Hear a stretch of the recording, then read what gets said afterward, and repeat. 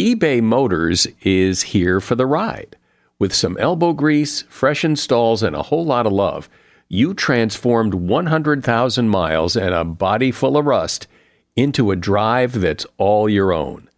Brake kits, LED headlights, whatever you need, eBay Motors has it. And with eBay Guaranteed Fit, it's guaranteed to fit your ride the first time, every time, or your money back. Plus, at these prices, you're burning rubber, not cash. Keep your ride or die alive at ebaymotors.com. Eligible items only, exclusions apply. See ebaymotors.com.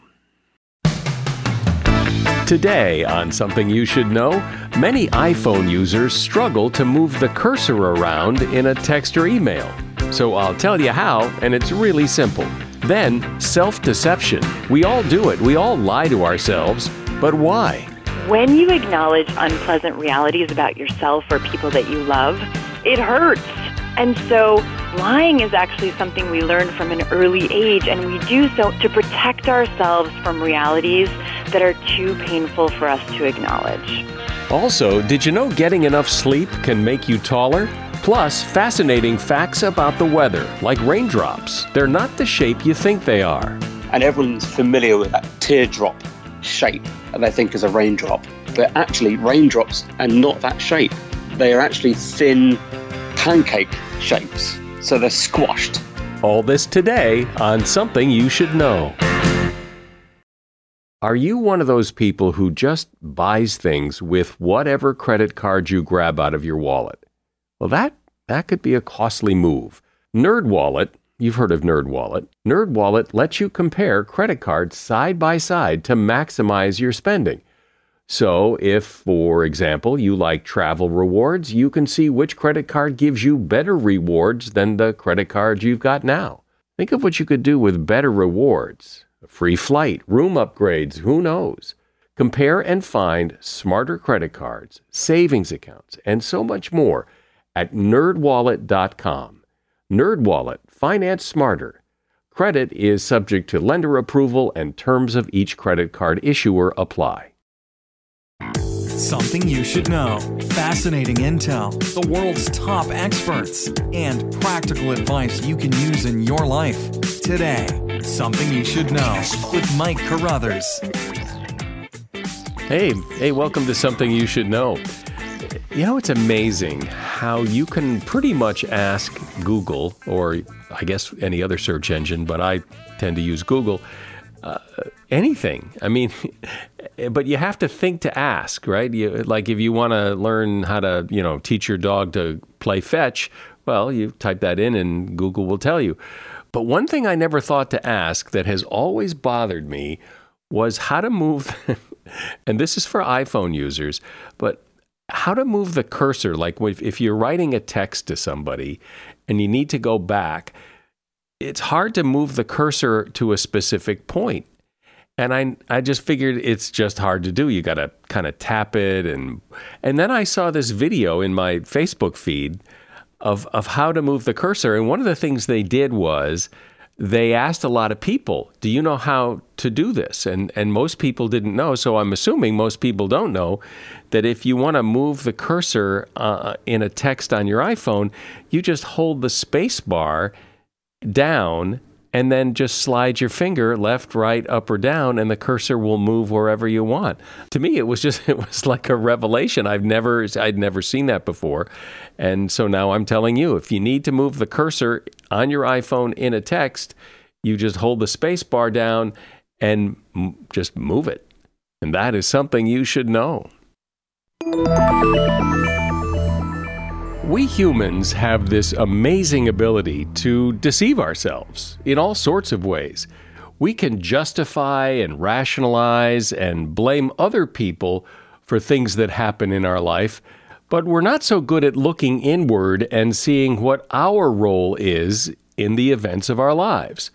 This self-deception that we all engage in comes at a pretty steep price. According to Dr. Courtney Warren, she's a board-certified clinical psychologist and speaker who did a really interesting TED Talk on the psychology of self-deception. Hey, Courtney, welcome. Hi, it's so nice to be here. So you say we're all masters of self-deception. So explain what it is you mean by that and why you think it's so. One thing that became really clear to me in my own personal life, in watching my family dynamics, and in working with patients was that people really got stuck a lot. And they got stuck in large part because they were not able to acknowledge the truth to themselves about who they really were and how they were contributing to dysfunction in their life. And so I became interested in this idea of self-deception and honesty really by observing how people behave, and that, in essence, my best way of helping people evolve was by getting them to look in the mirror. And until they could look in the mirror, they really weren't going to change. Why do you suppose that is? Why is it so hard to look in the mirror, to look inward? It must serve some purpose. Very, very self-serving for all of us, because when you acknowledge unpleasant realities about yourself or people that you love, it hurts. It's painful. It's uncomfortable. And so from a developmental perspective, lying is actually something we learn from an early age, and we do so in many ways to protect ourselves from realities that are too painful for us to acknowledge. And so it does serve a very, very important function. The problem is that it also comes with great cost over time if you aren't able to make choices based in reality. So give me an example, just a real simple example of this in real life. One thing that I see a lot in couples and in individuals who are dating is that they'll have an emotional reaction to their partner. And the first thing they want to do is point the finger at their partner and tell me what's wrong with their partner. They'll say, Dr. Warren, he did this to me. She did this to me. He's like this. She is like this. And what happens in those situations, me as the therapist, is that I want you to pause. And instead of telling me what's wrong with the other person, I want you to turn the mirror on yourself and say, what is it that my interpretation of this situation is contributing to the dynamic that's unhealthy here? And one thing that happens, for example, in that situation, it would be called projection, where I'm taking something that's uncomfortable in me and I'm putting it on someone else, instead of saying, what I'm really contributing here is an inability to see you as separate from me, or an inability to communicate what I actually need based on who I am, as opposed to really blaming you for my emotional experience, which is actually completely in me and may have nothing to do with you. Maybe you're triggering something in me that has nothing to do with this situation at all. For example, let's say that you grew up in a household that had a lot of fighting. And so when your partner is angry with you, your immediate response is to withdraw and to hide. And instead of saying, you know what, I am really uncomfortable because you are bringing up emotion in me that I don't want to acknowledge, you point the finger externally.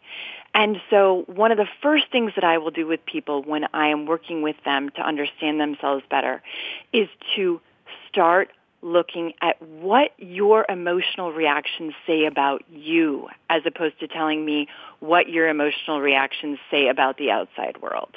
Okay, and so how else are we humans deceiving ourselves and caught up in this whole self-deception thing? Give me some other examples of where that happens. We deceive ourselves about absolutely anything and everything that we are uncomfortable acknowledging. So, for example, some of the psychological tools that we use to protect ourselves from unpleasant truths include things like denial. It is not true. I am not that way. I'm not jealous. I'm not pathologically uncomfortable with my own value. Yet if I look at our behavior, oftentimes we're acting in ways that indicates we're very jealous, like checking other people's emails or following people home from work to see if they are where they're supposed to be. Projection is taking an undesirable aspect of ourselves and ascribing it to someone else, saying, you're like that, but not me. You will take it out through something called displacement, where you'll take emotional experiences that are really hard for you, and instead of acknowledging them in the context that they're occurring, you will take them out on objects or situations or people that have less power. So this would be the idea of you're really mad, you come home and you kick your dog, as opposed to saying why you're actually angry about something. Rationalization, explaining a reason that we are undesirably a version of ourselves. I didn't take responsibility for this because of this, thereby trying to make myself feel better about it. I didn't turn my homework in on time because I ran out of time and it really wasn't a priority. So I'm going to try to make myself feel better by giving you a rational explanation for why I am the way that I am, as opposed to changing the way that I am. So cognitively, we have myriad ways that we try to distort or manipulate reality to make ourselves feel better. We also engage in lots of behaviors to try to make ourselves feel better. So, okay, I'm just going to have another drink because I really don't want to think about this anymore. Or I am going to travel a lot or work extra hours so that I don't have to come home and confront whatever the unpleasant reality is. It seems as if this is just how people are. I mean, these are the things people do to cope with life. Not all of them. I don't kick my dog. But the kinds of things you're talking about are the things that people do to cope. We all do them. I'm sure you do some of them. All of us do it. And I think for most of us, we have times in our life where we get these aha moments where you have an experience and you think, oh my gosh. In retrospect, I completely see that I was doing this for a reason that I could not see at the time. So one of the things that I talked about in the TED Talk that I gave was that I was raised in a very academic environment. My parents are both professors. And so I grew up thinking, I really have to be a professor because that's kind of the only option for me. And so I got my doctorate and I got a tenure track job and I got tenure. And then guess what happened? I was confronted with myself in a completely new way. I had my first child, and I was confronted with this reality of, okay, I always believed that I needed to be a professor because I thought that's what made me valuable. And now I'm looking at this little person in my life, and I'm going to work every day, and I leave her right after she wakes up, and I get home right before she goes to bed. Oh my gosh, is this what I really want to do with my life? And as I started asking myself those questions, I was confronted with a barrage of self-deception around why I pursued academia and what it meant for my identity and why it mattered so much. And the beautiful thing about trying to engage in self-honesty is that the more honest you are with yourself, the more power you have to make different choices. And that is the journey of life. And in doing so, it required that I confront all kinds of insecurities that I had about what my value would be based on moving forward. It required taking risks around finances, around time, around how I was going to create a new career, which I really didn't know what would look like. And yet, that was the best choice I could make because I knew in my gut and in my head that if I had stayed in academia, I would be doing it for the wrong reasons. Doesn't it also seem possible that you could have made this other choice and looked at that and gone, well, this wasn't right either. I mean, I chose this for all the wrong reasons. Sure. There's actually no security in any choice. There's no security. But the best way to make a choice, I would argue very strongly, is for you to try to look inside and figure out who you are and why you're making the choices you are. And make those choices based on the most accurate information that you have at the time. So that if you decide it was the wrong choice in the future, you will not have regret over the choice that you chose, over the choice that you made, because you made it with as much information as you could possibly have had at the time. The biggest regrets people have in their life that I see that lead them to a great deal of pain and psychological strife are the choices they knew they should have made or the risks they knew they should have taken but weren't willing to. Those are the regrets that will eat you alive because there's no way for you to go back in time and change your choices. And if you were not willing to change when you knew better, when you knew it was time for you to evolve in a different way, to change your career path, to change your relationship dynamics, to perhaps get married or get divorced or create a new dynamic with your children, but you didn't, that comes with a great deal of psychological pain because you knew better and something kept you from doing it anyway. We're talking about self-deception and the price we pay for deceiving ourselves. My guest is Dr. Courtney Warren. She is a board-certified clinical psychologist. Hey, a shout out to Claritin for supporting this episode and providing us with samples. You see, I'm what you call a seasonal allergy sufferer. Stuffy nose, watery eyes. If you have seasonal allergies, you know what I'm talking about. I don't sleep as well because I'm all stuffed up. Food doesn't taste as good.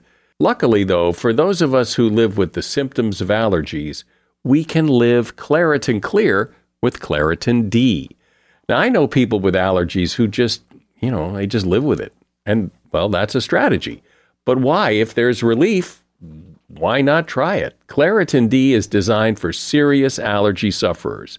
Claritin D has 2 powerful ingredients in just one pill that relieve your allergy symptoms and decongest your nose so you can breathe better.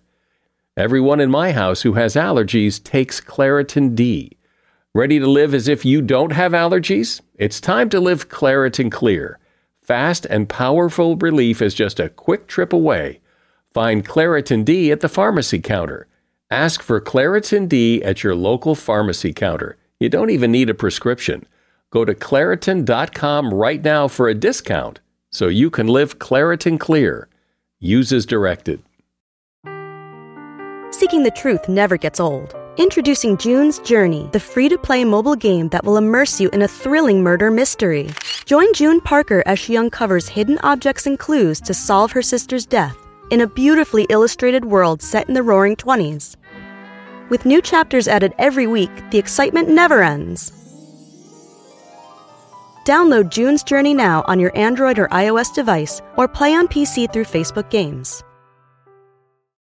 So, Courtney, making the kinds of decisions that you're talking about doesn't happen in a vacuum. When you make a decision like you're talking about, that affects a lot of other things in your life. And so it may be impossible to make that decision, or making it may screw things up so badly that you're just better off staying where you are. Well, it's easier to leave it the way it is. People don't like change because it's unknown and it's scary and there's no guarantee, and I can't give you any security that the newness is going to work. So change is incredibly hard. In fact, some people that I work with are absolutely miserable and they still won't change. And that's a really hard thing to watch. But what I will tell you is that the biggest predictor of therapeutic change is misery.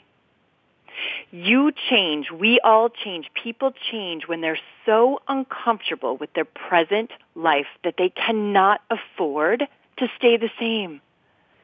If you know that you are in a job or in a relationship that is not fulfilling to you because you're afraid that the unknown is potentially scary, you're just going to stay in a pretty mediocre place, and you will probably stay stuck there, even if you're miserable, for a long time, unless the universe gives you kind of a kick in the butt and says, you know what, I hope you look at this because I'd like you to do something differently, because you will feel better, because you can create the life that you want to live. That's a very existential psychology idea that you are who you choose to be. People in this world experience all kinds of hardships, miserable experiences. I treat people who have lived through horrendous life experiences. And the reality is, I am not going to let you live there because it doesn't serve you well. That doesn't mean that what happened to you is okay. It doesn't mean that life is easy. What it means is you're going to encounter hardships in your life, and you're going to encounter moments where you really have to get honest with yourself about who you are and how you got here. And in the face of those hardships, you still are responsible for the choices that you make. So let's try to make choices that lead you to have the least regret and the most fulfillment possible for you. Well, it does seem very human that it takes some big catastrophe. I mean, even on simple things, people stop smoking when they hear they've got cancer. Then it's easy. There's always those choices that we could make that are easy not to make until some big disaster happens, and then they're a lot easier to make. True. Because when the disaster happens, again, you can't afford to stay the same, right? Because either your health is going to suffer in an obvious way or your emotional health is going to suffer in an obvious way. And I would still argue that on a daily basis, living the most conscious life you can is the best way to create the most fulfilling life for you. But so what does that mean, though? I mean, people hear that. It sounds very psychological. Right. Live the most conscious way. So how would I, if I were to do that tomorrow, how would that look differently than when I didn't do it today? What does that mean on a very practical level? To begin with, it means that your intention is to be as self-aware as possible.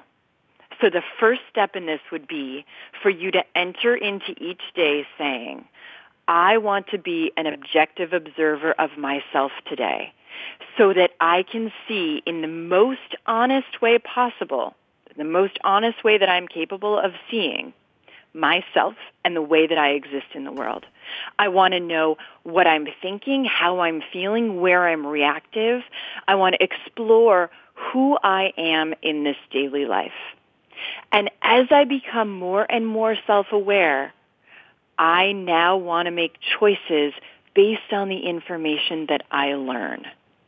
And as I learn, I'm going to make choices that leave me with the most fulfilling life I can create for myself. I'm not willing to sleepwalk through life. I want to be a conscious human being means I am not just going to go through the motions. I am going to deliberately try to understand myself and those around me and my world. As I go through this life, I'm going to observe and notice, and as I learn, I am going to change. And I am going to do that every day of my life. And it is not easy. It's incredibly hard. But it is the only way for you to develop empowerment. And what do you do, though? Because when I hear you say that, it sounds as if we're moving towards perfection, which no one will ever get to. And so what happens at those times when you don't do that? You give in to temptation, you indulge your dark side, you do something that isn't what you're talking about. It's the antithesis of that. And then you think, screw it. Yep, we're all going to go there at some point. This is the, stereotypical, I'm 90 days sober and I walked by the bar today and I couldn't stop myself from going in because I had an argument with my spouse, and I'm going to give you 100 rationalizations as to why it was okay for me to have a drink today, and I'm angry at the world and I had a horrible childhood and I was abused, and so I'm going to drink, or I'm going to binge eat, or I'm going to yell at my kid, or I'm going to justify an non-ideal version of myself. What I would say is pause. If you're having a moment where you see that you are not being your best self, whatever that looks like for you, I want you to pause. And I want you to sit with whatever emotion you're having and say, what do I need to learn about myself in this moment so that in the future I reduce the likelihood that I'm here again? That's about as good as it's going to get. We're never going to be perfect. And in fact, I wouldn't even say that we're going to ever be completely honest with ourselves. I will argue very strongly, though, that the goal is for you to be as honest with yourself as possible. It is not to judge yourself. It is not to be self-critical or demeaning or in any way pejorative. It is to be an observer. And so when you have a moment where you really slip up and you know it, because you know that you're not being your best self, you're going to pause, you're going to work on forgiving yourself, and you're going to start over. And you're going to say, okay, I just learned something about myself. So the next time I'm in a situation where I see that pothole in the road and I know I'm about to step in it, hopefully before I actually put my foot in it, I can pause and say, oh, I see that. I see the bar. I see the pothole. I see me wanting to scream at you and call you names. I'm going to pause, and I'm going to walk away, and I'm going to sit with myself, and I'm going to choose how I want to respond that leads me feeling good about who I am. Well, it's not easy being human, is it? And it's interesting, all these little, quirks of human behavior that really get in the way. And it's good to pull the covers off and take a look at them the way you just did to get a better sense of how we deceive ourselves and what we can do to stop doing it. My guest has been Dr. Courtney Warren. She is a board-certified clinical psychologist and speaker, and she did a really interesting TED Talk on the psychology of self-deception, and there is a link to that TED Talk in the show notes. Thank you, Courtney. Thanks, Mike. It's been a pleasure. This podcast is sponsored by Monarch Money. Are you saving to reach your financial goals? Reaching those goals isn't just about getting more money, but by managing what you have. And the best way to manage your money? Monarch Money. Monarch Money is a new kind of finance app that's intuitive, powerful, ad-free, and takes the headaches out of budgeting. Try it free when you go to monarchmoney.com/podcast. Monarch puts all your accounts, investments, transactions, and finances at your fingertips. With a complete view of your finances, you'll gain insights on your spending and find new ways to save. Plus, Monarch lets you customize your dashboard, collaborate with your partner, set custom budgets and goals, and track your progress toward them. See why Mint users are turning to Monarch Money and loving it, and why the Wall Street Journal named Monarch Money the best budgeting app overall. Get a 30-day free trial when you go to monarchmoney.com/podcast. That's MONARCH money.com/podcast for your free trial. monarchmoney.com/podcast. As a listener to Something You Should Know, I can only assume that you are someone who likes to learn about new and interesting things and bring more knowledge to work for you in your everyday life. I mean, that's kind of what Something You Should Know is all about. And so I want to invite you to listen to another podcast called TED Talks Daily. Now, you know about TED Talks, right? Many of the guests on Something You Should Know have done TED Talks. Well, you see, TED Talks Daily is a podcast that brings you a new TED Talk every weekday in less than 15 minutes. Join host Elise Hu. She goes beyond the headlines, so you can hear about the big ideas shaping our future. Learn about things like sustainable fashion, embracing your entrepreneurial spirit, the future of robotics, and so much more. Like I said, if you like this podcast, Something You Should Know, I'm pretty sure you're going to like TED Talks Daily. And you get TED Talks Daily wherever you get your podcasts. I've always been fascinated by how much the weather dominates our lives. So much of what we do or don't do, or what we wear, where we go, it's all dictated, at least in part, by the weather. And then there are also those catastrophic weather events we have no control over that can devastate people's lives. And really, there isn't much we can do to control the weather, but we can try to understand it a little better. And here to help do that is Simon King. Simon is a meteorologist and very popular weather presenter for the BBC in England, and he is author of the book, What Does Rain Smell Like? Hi, Simon. Welcome to Something You Should Know. Thanks very much indeed, Mike. Thanks for having me. There's so much to weather. Let's start with, what is it about weather, if there is one thing? What is it that really fascinates you? What's the one thing that really, like, man, this is amazing? I've been fascinated with the weather since I was, 10, 11, 12 years old. It was the Great Storm of 1987. And if you're not familiar with it, it was a big, powerful storm that affected southern England. There was a very famous weather presenter at the time called Michael Fish. And he, on TV, he said, you may have heard there's a hurricane on the way. If you're listening, don't worry, there's not, but it will turn very windy overnight. And then the next morning, we had hurricane force winds, massive amount of destruction. Something like 15 million trees were destroyed across southern England. So obviously his words the night before made it sound like he got it completely wrong, because there were hurricane force winds. And a lot of people said, well, you had a hurricane, but you can't actually get hurricanes in the UK. So he was kind of factually correct, but it all went a bit wrong. So I remember that forecast so well. I remember being in my bedroom listening to the wind and the destruction going on outside. And that's what really got me fascinated with the weather. So it's the power of the weather, I think, that really gets me the most. So what do you mean you can't have hurricanes in the UK? Why not?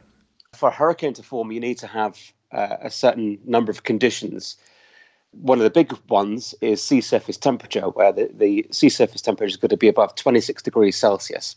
So in the mid-Atlantic and towards the United States, the Gulf of Mexico, that's where you get those sea surface temperatures above that. Now, hurricanes can move across the North Atlantic and towards the UK, but what will happen is that they tend to then decay because they go into cooler waters. So the waters around the UK are not above 26 degrees Celsius. So you can have hurricanes affecting the UK, and you can have hurricane force winds where the wind speed will be above 74 miles an hour. But in essence, it will not itself be a hurricane. Oh, just because it doesn't fit the textbook definition of what a hurricane, it still does all the damage. It just isn't called. It's absolutely, yes. So I, like you, am fascinated by the weather and have always been, and it amazes me how much the weather controls our life, and we kind of just take it for granted that, you have to check the weather. Are we going to need a sweater today? Are we going to not? Up to, like you had, a hurricane event that really affects your life. And is there any sense that we will ever be able to control any of this, or are we just observers and victims of it? Well, that's really interesting, and that's weather modification, and that's something that's happened in the States before. Cloud seeding happens in the United States. It happens in the United Arab Emirates. In fact, it happens in over 50 countries across the world. Now, the science of it is, in theory, quite sound, in that you can increase the number of cloud condensation nuclei within the cloud, and that means that basically there's more little seeds for water droplets to form and make rain.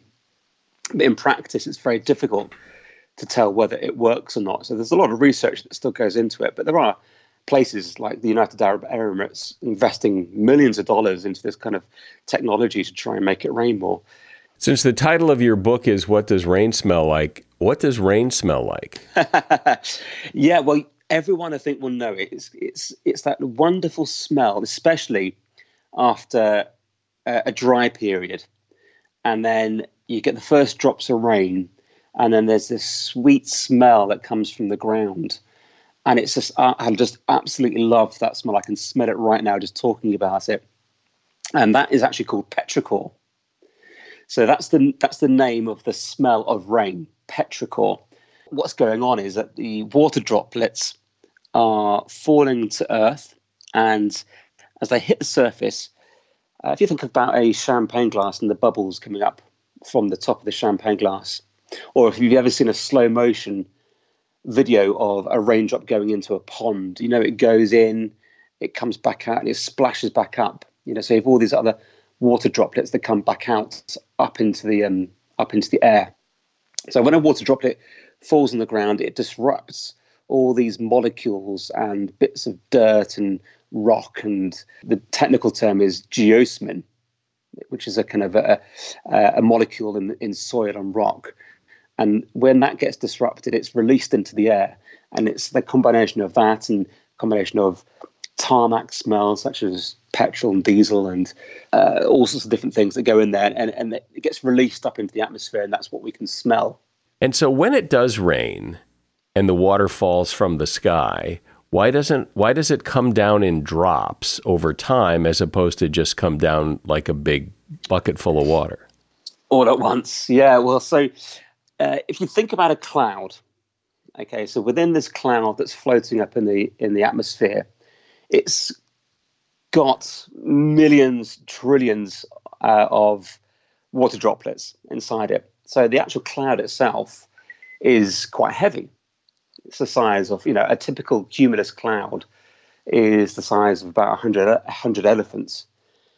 Now, the reason why that's all staying up there is because you've got updrafts. So wind from the surface is rising up through the atmosphere, and it's kind of keeping that cloud buoyant in the sky. Now, when you get water droplets bouncing and bashing together, they grow bigger and bigger and bigger. And then once they get so big, they start to defy these updrafts that are keeping them up in the cloud.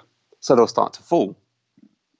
But the rate at which all these different water droplets bash together and grow bigger is different within a cloud.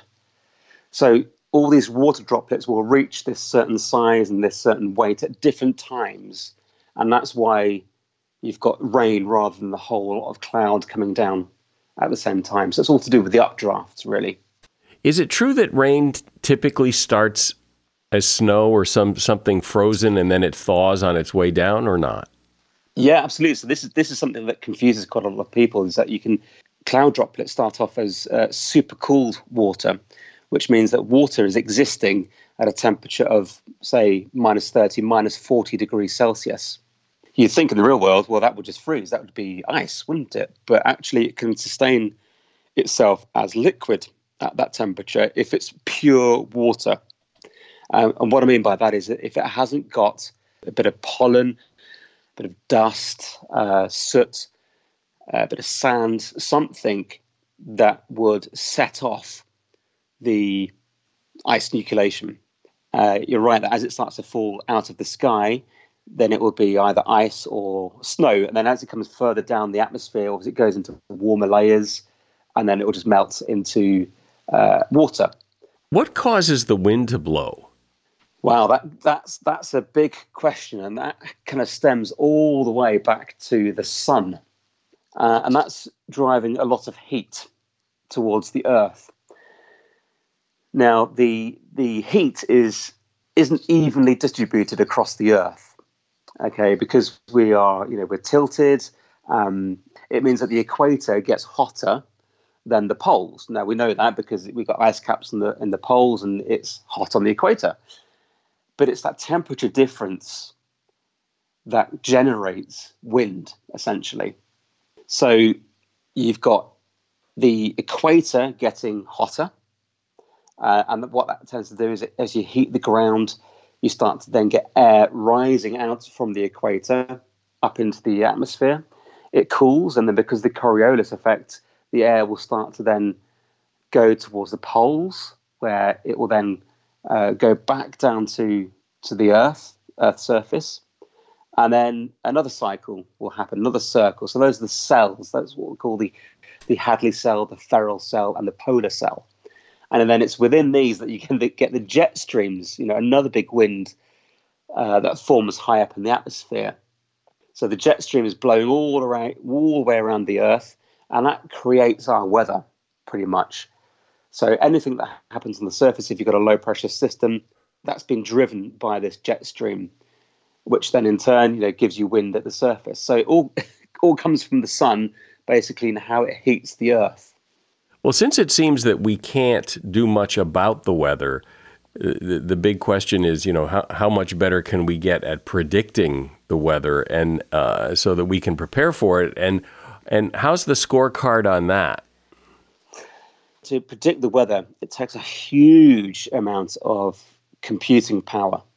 The UK's Met Office has one of the biggest supercomputers for weather modelling, and that can do, at the moment, 15 quadrillion calculations every single second, which is just an incredible number to even think about. And that is calculating everything that's going on in the atmosphere. That's collating millions of weather observations from around the world every hour, chucking it into the computer, doing all this maths and this physics, and coming out with an answer. So the idea is, can you make bigger supercomputers? And you can. So, for example, the Met Office have just announced that they're investing millions of pounds to produce the next generation supercomputer, with the idea of being able to forecast the weather in much more detail. So what happens in weather forecast models is that you split the Earth up into grid squares. So within that grid, you would then the computer would be able to predict what weather's going on inside that grid. Now, to get a higher resolution model, obviously you need to go smaller. So you want to have a 100-meter grid square. But with that, you need a lot more computing power. So that's the idea. So the idea is that you can get higher resolution models, but also improving the maths and the physics and the science of meteorology to try and predict for longer days. So at the moment, a 5-day forecast is pretty much seen as the standard. Beyond 5 days, you can get a good idea of trends, perhaps, if it's going to be wetter or windier than average or warmer than average. So when people ask me, are we ever going to have a situation where a forecast is 100% accurate? I think the answer has to be, well, we're not really, because the weather is so variable, and I just don't think we'll be in that situation. It will get a lot better than it is now, but I don't think it'll ever be 100%. And how historically has it gotten better? I mean, if we can't know exactly what's going to happen in the future, at least we could look back. How much better are we at predicting the weather today than 10 years ago, 50 years ago, or not at all? The idea is that we can do an extra day's forecast every decade.